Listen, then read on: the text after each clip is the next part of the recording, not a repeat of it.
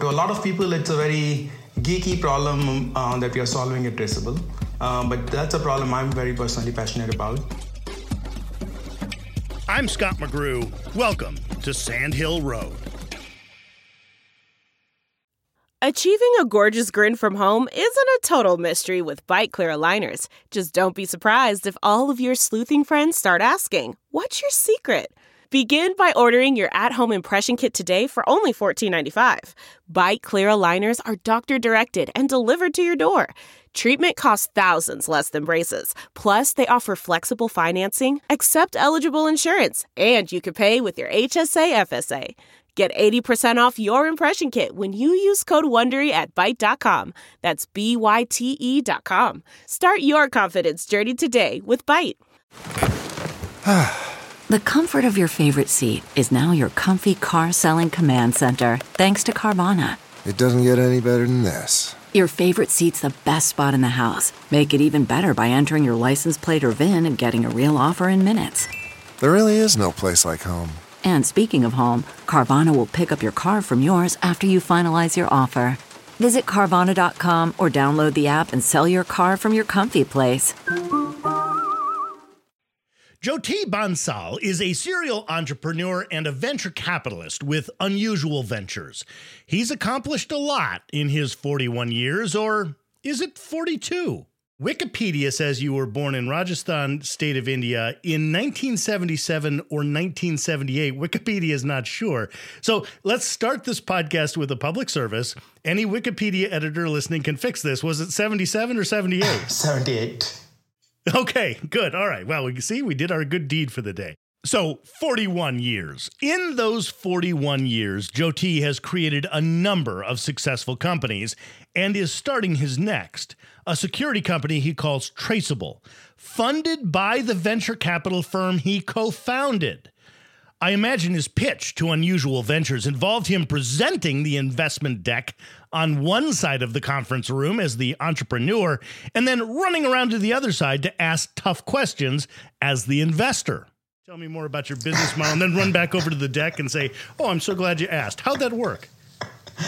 Unusual is investor in Traceable, the company that I started. And but we look at that relationship as, similar to how any other external investor would do it. Like, so, my co-founder and partner at Unusual, John, he represents Unusual on the board. Instead of me representing Unusual in the board, I represent the company and from a founder perspective. And we try to keep it like that so that we have a very some level of the right kind of separation on that front. And when we did the pitch, we created the right kind of a pitch deck, very similar to when you will go and pitch to any other investors, and including the what the market is and what the business model would be. So we are it's to make sure it's done properly. You've been a friend with John Veronis, who, by the way, has been on this podcast yes. Previously. You've been friends for many years. You're business partners, at your firm. There is the potential that if he's representing Unusual, you're representing the company, that there could be tension there in the future. That's okay. I think we are all, the reason, John and I have been friends and business partners because we respect each other, we trust each other, and we both believe in high integrity in everything we do. Like, I know John talked a little bit about on the podcast when he was on the original name of the venture firm, Unusual Ventures. We're thinking about calling it Integrity Ventures because integrity yes. and was such a core part of who we are, and we would not have partnered and started the firm if that wasn't the core belief and value we had, right? So we like to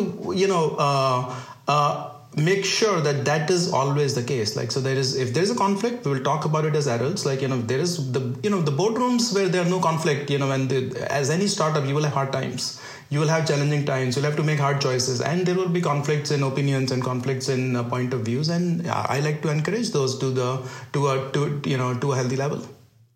Why create another company yourself in Traceable? You know a lot of good leaders. You have all the pieces you need to say, go out and build this, but you're building it yourself. Primarily because it's a problem I'm very passionate about. And, to a lot of people, it's a very geeky problem that we are solving at Traceable. But that's a problem I'm very personally passionate about. And I like to go and solve problems and build companies, right? So what Traceable does is securing all the code out there. Like we all hear, software is eating the world. There is, trillions and trillions of lines of software code out there. But all that code is exposed to potential hackers in all different ways. And to me, it's like if the whole world is going to run on software code, and you have all of these potential areas in the code that hackers can use and steal data and data breaches, and you hear about those all the time, right? And I do think, someone has to look at solving this in a very different way, which is what we are doing at Traceable. And so it all comes from that passion. For me, I'm not doing it for making money or, it's a problem I'm passionate about solving. And to me, that's fun. And that's fulfillment trying to solve that. The problem he's passionate about is solving attacks on APIs. You know how your DoorDash app knows who you are, where you are, and how to bill your credit card? That's the software sending out signals to your Facebook account you used when you signed up, a GPS service to figure out where your house is, and a check with your bank to make sure you can pay for your nachos. All kinds of apps have these extra connections that hackers can attack, like doors and windows into the software. And I'm not picking on DoorDash in particular. Maybe it's because it's lunchtime and it's the first example I could think of. DoorDash app is calling 20, 30, 40 different APIs for different kind of other third-party things, in the back end somewhere. The DoorDash app, it's calling its own, thousands of APIs somewhere as well. So you have to create those doors and windows for the modern, this connected software world to operate. But someone needs to protect all those doors and windows. It's really that's how I look at it. Why I want to solve this.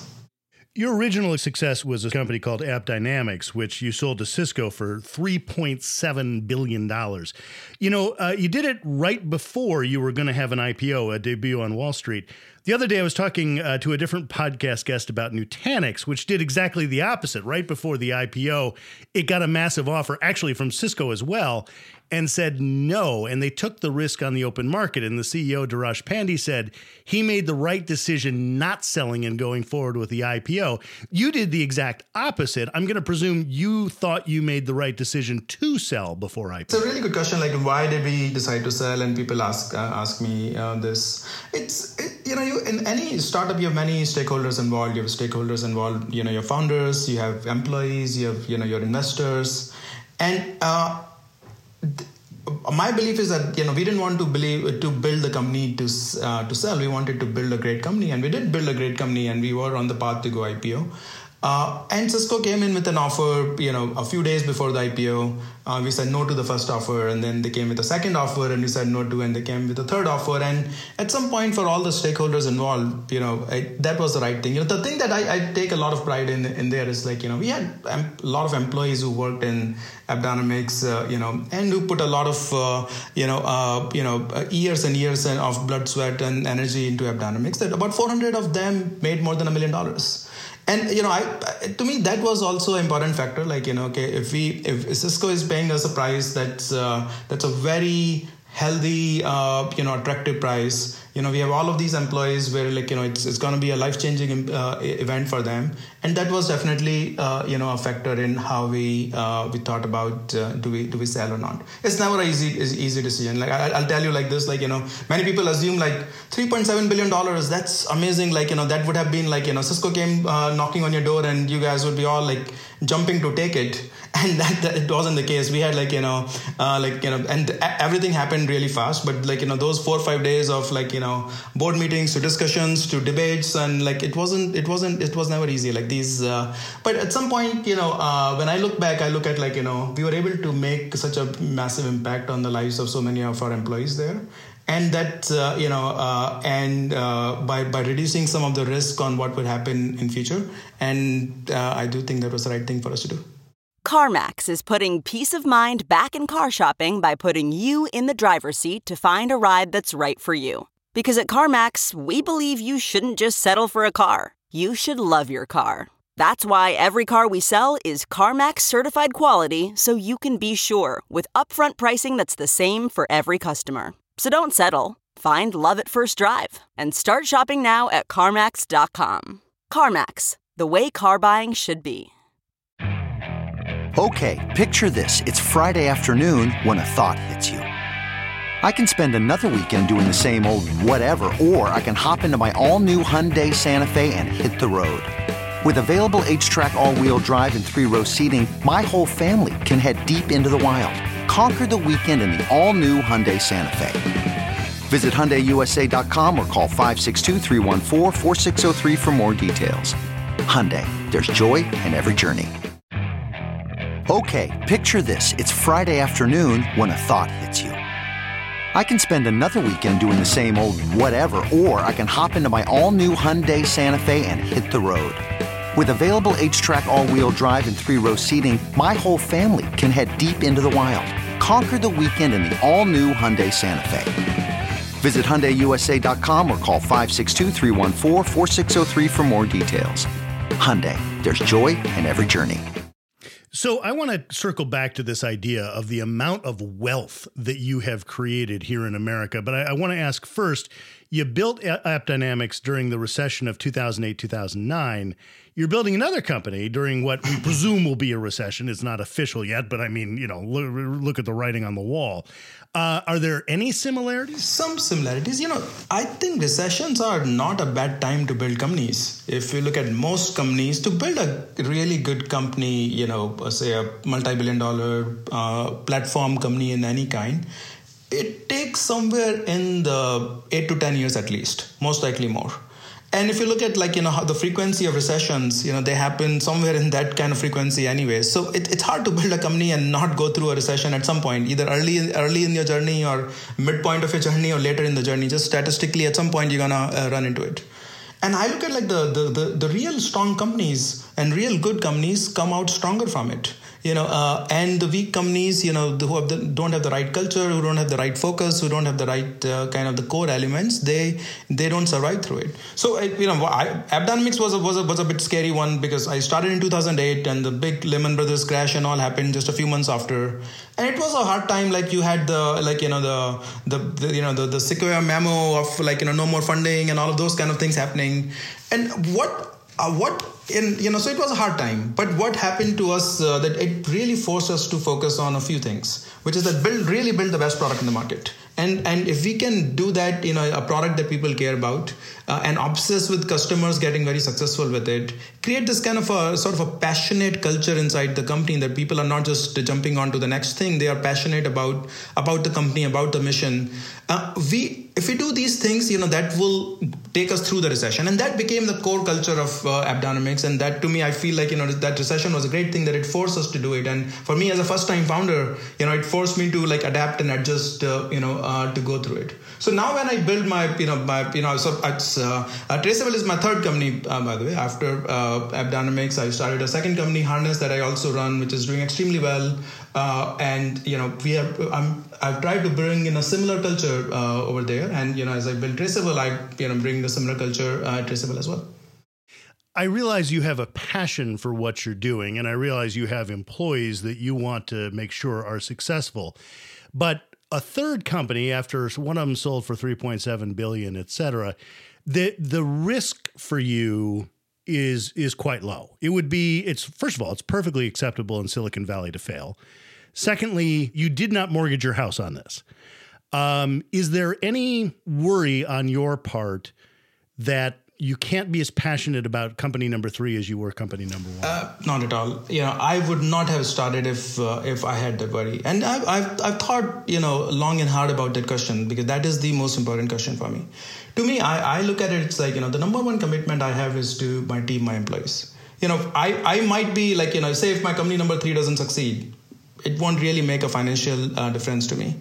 But the team that I'm hiring and the people that work for my company number 2 or company number 3, it makes a big difference for them. It's life-changing for them. And I take it very seriously. So I want to make sure that my passion, my commitment would never be any lower than what I did in my company number 1, because it's my responsibility. I make a promise to them to bring all of their passion and energy to build this with me. And that responsibility drives the passion and commitment. You mentioned that many of the people at AppDynamics then became millionaires. You were born in India. You came to America on an H-1B visa. You have created literally billions and billions of dollars of wealth for the United States economy since then. It's got to frustrate you a little bit when politicians, and I might be thinking of one specifically, can't see that H-1B visas create American wealth. Yeah, I think it's a really short-sighted political argument. It's, if you look at just from a rational economic approach to this, if you can get the best engineers and technologists and scientists to come to your country, why would you ever stop it? Like, any country in the world should welcome it and allow it. It's really, you are getting such a big advantage that these people are coming in. And now you have such a high probability that the next set of technology companies and innovations and valuable things will happen in your country. So by stopping, H-1B, or by discouraging people to come in here and study in American universities and work here, or have that kind of American dream of moving here, if you discourage that, you are really hurting the long-term innovation engine in America. It's sad and unfortunate. Also this argument of we are in a recession right now, so there is unemployment. Or because there's unemployment, we should not bring anyone. That is also a very fake argument, in my opinion. Companies who are not hiring, they will not hire because there is downturn and companies are slowing down on hiring. So H-1B or not, they're not going to really hire. And it's when I came into the country, it was in 2000, and it was actually another recession. So, I don't know if it's I came here in 2000, and it was kind of the same kind of thing. It was right after the dot-com crash. And someone could have argued, why do you need someone on H-1B when we had just dot-com crash and there are unemployed people? But in the long term, I have, as you said, I've been able to help the American economy, create, thousands of jobs and, billions of dollars of value. But it's not just me, I'm just an example. But, immigrants coming in here, in their long term, very big net positive to the economy and the country. I've always thought of it as like a playground game where, we're going to have a soccer game. So I get a pick out of the kids, and then you get a pick, and then I get a pick. Except when you're the United States, you get the first 20 picks. And your soccer team is going to be better than everyone else's. It's just that's so simple to understand. That's so simple to understand, and that's exactly how I think of it also. And so it's, to me, it just seems like just stupid that we have the America is the only country in the world that has that opportunity, and we are trying to kill it. Yes, you came on an H-1B visa. You were successful with that. You wanted to start your own company, but of course, an H-1B visa immigrant can't work for himself. He or she has to work for a company. And we're seeing that disaster as some companies lay off, and now we have immigrants who have to leave our country simply because they don't have the employment on their H-1B visa. So you had to get a green card, correct, to start your own company. And that's another big problematic area, and that also doesn't make any sense. If you have people here, smart engineers, scientists working here, and they have to start a company, why would you stop it? Why would you create any kind of obstacle in their way? But that's how it is, So I had to wait some time before I could get my green card, before I could start my company. Now it's even worse. This was 10 years ago. Now the wait could be decades. So I had to wait 5-6 years to get there, but now you could wait 20, 30, 40 years. So really those people who are very capable and very talented and here on H-1B, they might have the best idea to start a company and maybe create thousands of jobs. They're just not allowed to do it. And the obstacles in their path are so severe. It's completely irrational. Now you're an American citizen, and I'd like detail about that. I mean, I want actual granular detail. I mean, did you wear a tie to the ceremony? I mean, tell me about that day. I did not wear a tie, I don't even have a tie, I think. The only time I got a suit or tie recently was when AppDynamics was about to go IPO. and we got this the suits and ties, and we didn't go IPO, and but we did actually went up and rang the bell on Nasdaq after Cisco closed the acquisition. Cisco had the cloud with Nasdaq, and we were able to do that. It's Jyoti. It's funny. I thought you were going to say either a wedding or a funeral. And of course, what a Silicon Valley statement. Yeah, for our IPO. That makes total sense. I hereby declare on oath. There is kind of a movie theater, and inside the movie theater, you get to this kind of a really, really cool ceremony, and it's a very festive environment. And for a lot of people who came here as immigrants with with that sort of American dream, and most people came with nothing. I know when the first time I came to the US, I had $150 in my pocket, and after a long time, you go through that your journey to become an American, and you get to that citizenship ceremony. That's a very surreal experience. So I would always remember that.